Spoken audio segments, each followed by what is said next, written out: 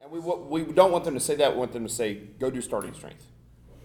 Isn't that ultimately what? Because they're all saying strength training. There was an article in the Telegraph yesterday that 8 or 10 people posted on my board, and I just deleted it. So if you have to imagine Strength training is better than aerobic. You know, every once in a while the press will get something right accidentally, and they put it on the board, and I just delete it because I don't want to deal with that. It's all fucked up. Yeah. That's always what it is. The best thing they could do is say resistance training works. Resistance training is good for you. Go find the best resistance training people and work with them. That's the best thing they can do, and not inject any other opinion or about how to go about doing that. Yeah. Because eventually we're going to have to trust that people will find us, right? If we're doing our job, not to say do resistance training, but don't press over your head. Don't go too deadlift. hard. Keep it easy. That's take it bad easy. for your back. Do resistance training, do strength training, but don't squat because squats are bad for the knee. Right. And that's the problem is even when they do recommend strength training, They get it so thoroughly wrong Yeah. yeah. that And then they it's fuck not up. a recommendation You for should strength train, but don't squat. You should Right. strength train, but But don't deadlift. You got to get your Don't knee. press overhead. That impinges the shoulder. Yeah. People go in with back pain or knee pain, and they're like, you need to get your quad stronger. All right, well, Or your core. yeah, you need to get your gotta core get your stronger. core All right, stronger. well maybe I'll go try squats. Oh wait, don't squat. That's bad for the knee. It's bad for your knees. You know, that kind of shit. That's Right. what those- which, by the way, we're throwing them under the bus. But the reality is most people do squats that are bad for the knees. Most people, in the way they do squats, is bad for the knees. So their experience with people doing squats probably are bad for the knees. But they probably actually do impinge the shoulder on the press. So do you think it's somewhat of a lost cause then? Yeah, for the most part. We're narrow casting. We've always said that. But I'll tell you, going back to this thing over here, if the greatest inroads that will happen to this program would happen if the military would get its head out of its ass and show a generation of young men what it's like to go from a 135-pound squat to a 365-pound squat in 6 months. We couldn't do any better than that because now they know. Yeah. Now they would all know. They tell their parents. They tell their brothers and sisters. People can see it happen. They come back from basic training 30 pounds of muscular body weight heavier. It's How did CrossFit do it? Because you see CrossFit. How did CrossFit do what? Well, they've made an inroads into the military. Oh, they have, yeah. So how did they? And pretty much just as soon as they get in there, they get kicked out because you've got units at 50% combat readiness because of training-related injuries. Training-related injuries. We're all training to prepare for combat, but the training makes the unit 50% unfit for combat. We got a structural problem there, don't we? So yeah, CrossFit made its way in, and They looked at with But they looked at with timing some. They were kind of blown up in like 2007, 2008. You had a bunch of soldiers in Afghanistan. They didn't all have access to barbells. They could swing ammo cans and bullshit stuff. They could do CrossFit in the desert. And there's a book called Learning to Breathe Fire. It's a pretty good book about the history of that. It's just interesting if you want to read about how it works. But it came from CrossFitters being in the military, not CrossFit going to the military. No. saying, "Hey, do That's this." correct. That's exactly right. Yeah. It wasn't adopted. it was CrossFit, people yeah. doing CrossFit it. wasn't pointed at the military at the time. You just had a bunch of guys that were doing a bunch of real hard workouts. Who, like, Just like people, And, everybody who unit likes, commanders like CrossFit, and they're in charge, so they had all their units through CrossFit. there's a lot of downtime too. You're in the desert, right? You're like the thing about war. A lot of times, that all the buddies have, soldiers I've trained that have been there. Like, look, there's times that are like real stressful and real crazy, but there's a lot of downtime. You're either getting shot to death or bored to death. Yeah, you're laying around. One of the right? two. who's next? Playing with the boys. Changes moving from the model as you researched it more. What's coming up in the future with some of the changes, or what are some of the changes coming up in the future? As far as what? The business? The models, or not the business, the model of the left specifically, like the left. Well, we're refining them all the time. So what are the most exciting or interesting refinements that are coming up? I think the big stuff's pretty much set. The programming stuff that you heard is actually We're the big approaching stuff that right now. asymptotically too. Sure. We got most of the bugs worked out of it. Yeah. We don't hold stuff back though. Like we test stuff at seminars. Like you got the most recent stuff at this one. You guys have the best content any seminars ever received at this seminar Because it's the most it's the updated recent. stuff. That's just it. The next thing is probably going to be, if there's going to be a big change, it's how the lifts, maybe in the way some of the lifts are taught, or not wholesale changes, but small changes. You know, because as we start developing coaches and learning how people who are going to be coaches are passing this stuff on, maybe some of that stuff will change. But overall, the model of the lifts is at this point pretty damn solid.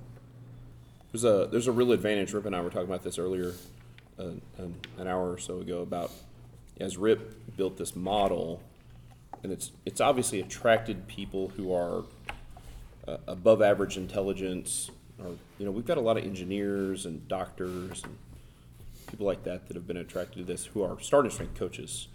And as you take that model and you put it in the hands of those people, and those people chew on it and talk and chew on it and talk. We go to the coaches conference, and we go to StrengthCon, and we go to the seminars, and we talk, and we go out to dinner afterwards, and we talk. Like, that's great to have in your corner. You got a bunch of really smart people talking about this thing, and so it continues to refine and get tweaked and get tweaked and get tweaked. But man, it's been 13 years, right, since you came out with the first edition. All of that's added up. Like pretty- Colin came up with this pretty good little graph of an analysis of the acceleration during pull model yesterday afternoon. That gets added in. Yeah. Yeah. You guys help us, we help you. Yeah. One quick question. Are there any tactical cues for the deadlift? Well, I mean, With effective lumbar extension, sure. picking them up from the back You of saw the me pick everybody in the room's ass up and pull it back into tight hamstrings, right? Yeah, You yeah. saw me do that, so yeah, there are several tactical cues. Train a Don't plane. put your hands under their chin and lift your chin like you see done on the internet. No, don't do that. Yeah, that's part of the lift. Yeah, I don't do that's that. You guys seen that? Oh, yeah. So That's good. awesome. Even just the sensation of the bar on your legs is a tactile cue. Yeah. Sure.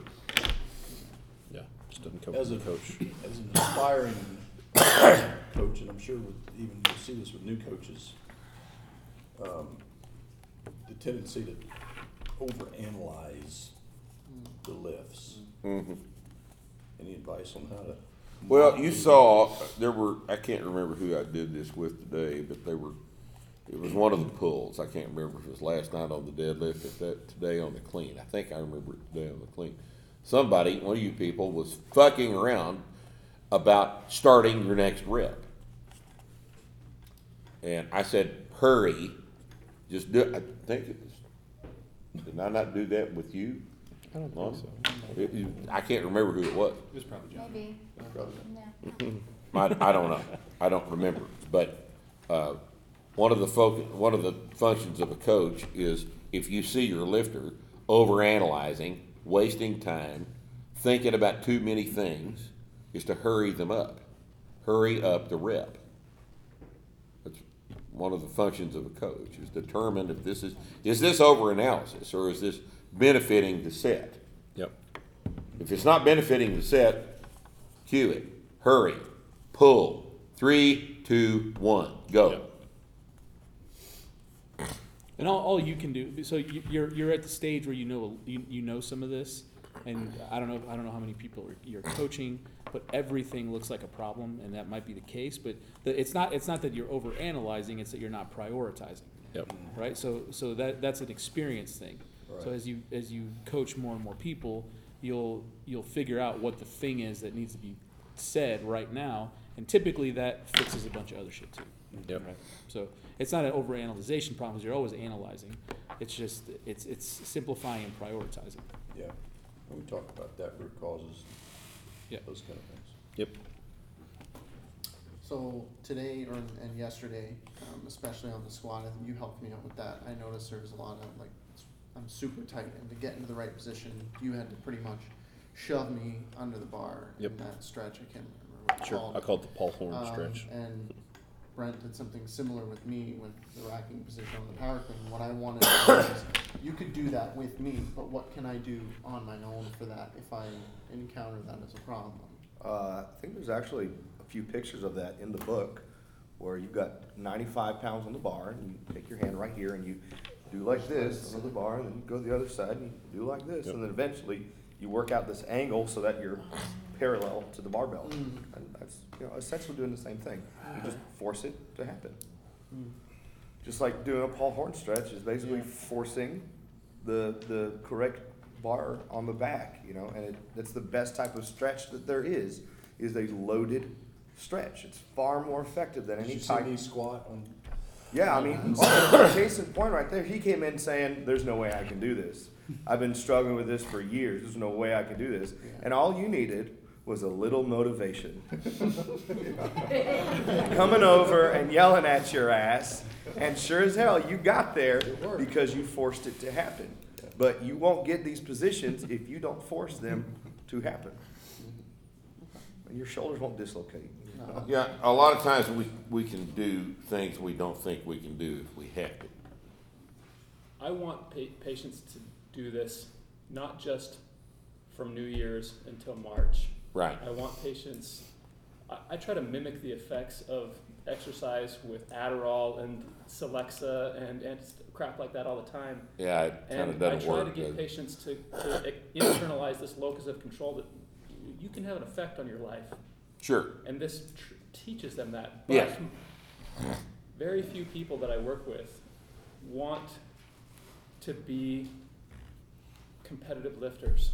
But they all need they need the things that Jeff, can treat them. very few of the people we work with want to be competitive lifters. But- Very few. But starting strength is built on a training model, not an Yes. exercise. You don't want, I want the day to day. I want this guy feels better. He's able to function as a Right. CEO or a contractor or whatever because he lifted that day. Right. And I want him to do that. You just said you've been lifting for 42 years. I don't ever meet people, well, very rarely. No, you Do I meet very someone seldom will who you meet who has someone. committed to something for multiple decades. How do I help patients sustain that? How do you, because it seems like Jeff, At some let point me you break the news to you, some and this point you is gotta not hand it- gonna, you gotta this hand is, it off you're to not them. gonna like this. You can't. Yeah, you got to hand it off to them at some point. You can't motivate them. have you had You people come can't- to your gym who've been successful for multiple decades? Sure. Is there any common denominator that you saw? Or? They've got, They're old they're tough they're guys. mentally Yeah. have their shit together. Not everybody does. And if somebody doesn't have his shit together, you can't get it together for him. If we haven't learned anything else, we've learned that. Like I said a minute ago, we are narrow casting. Now, let's understand what I mean when I say that. All right? We are broadcasting. We want everybody to do this. But who's going to do it? Who's going to do it? Who's going to keep doing it? Somebody needs to ask me how to make their mother lift weights. Because they know it'll be. All right? You can't.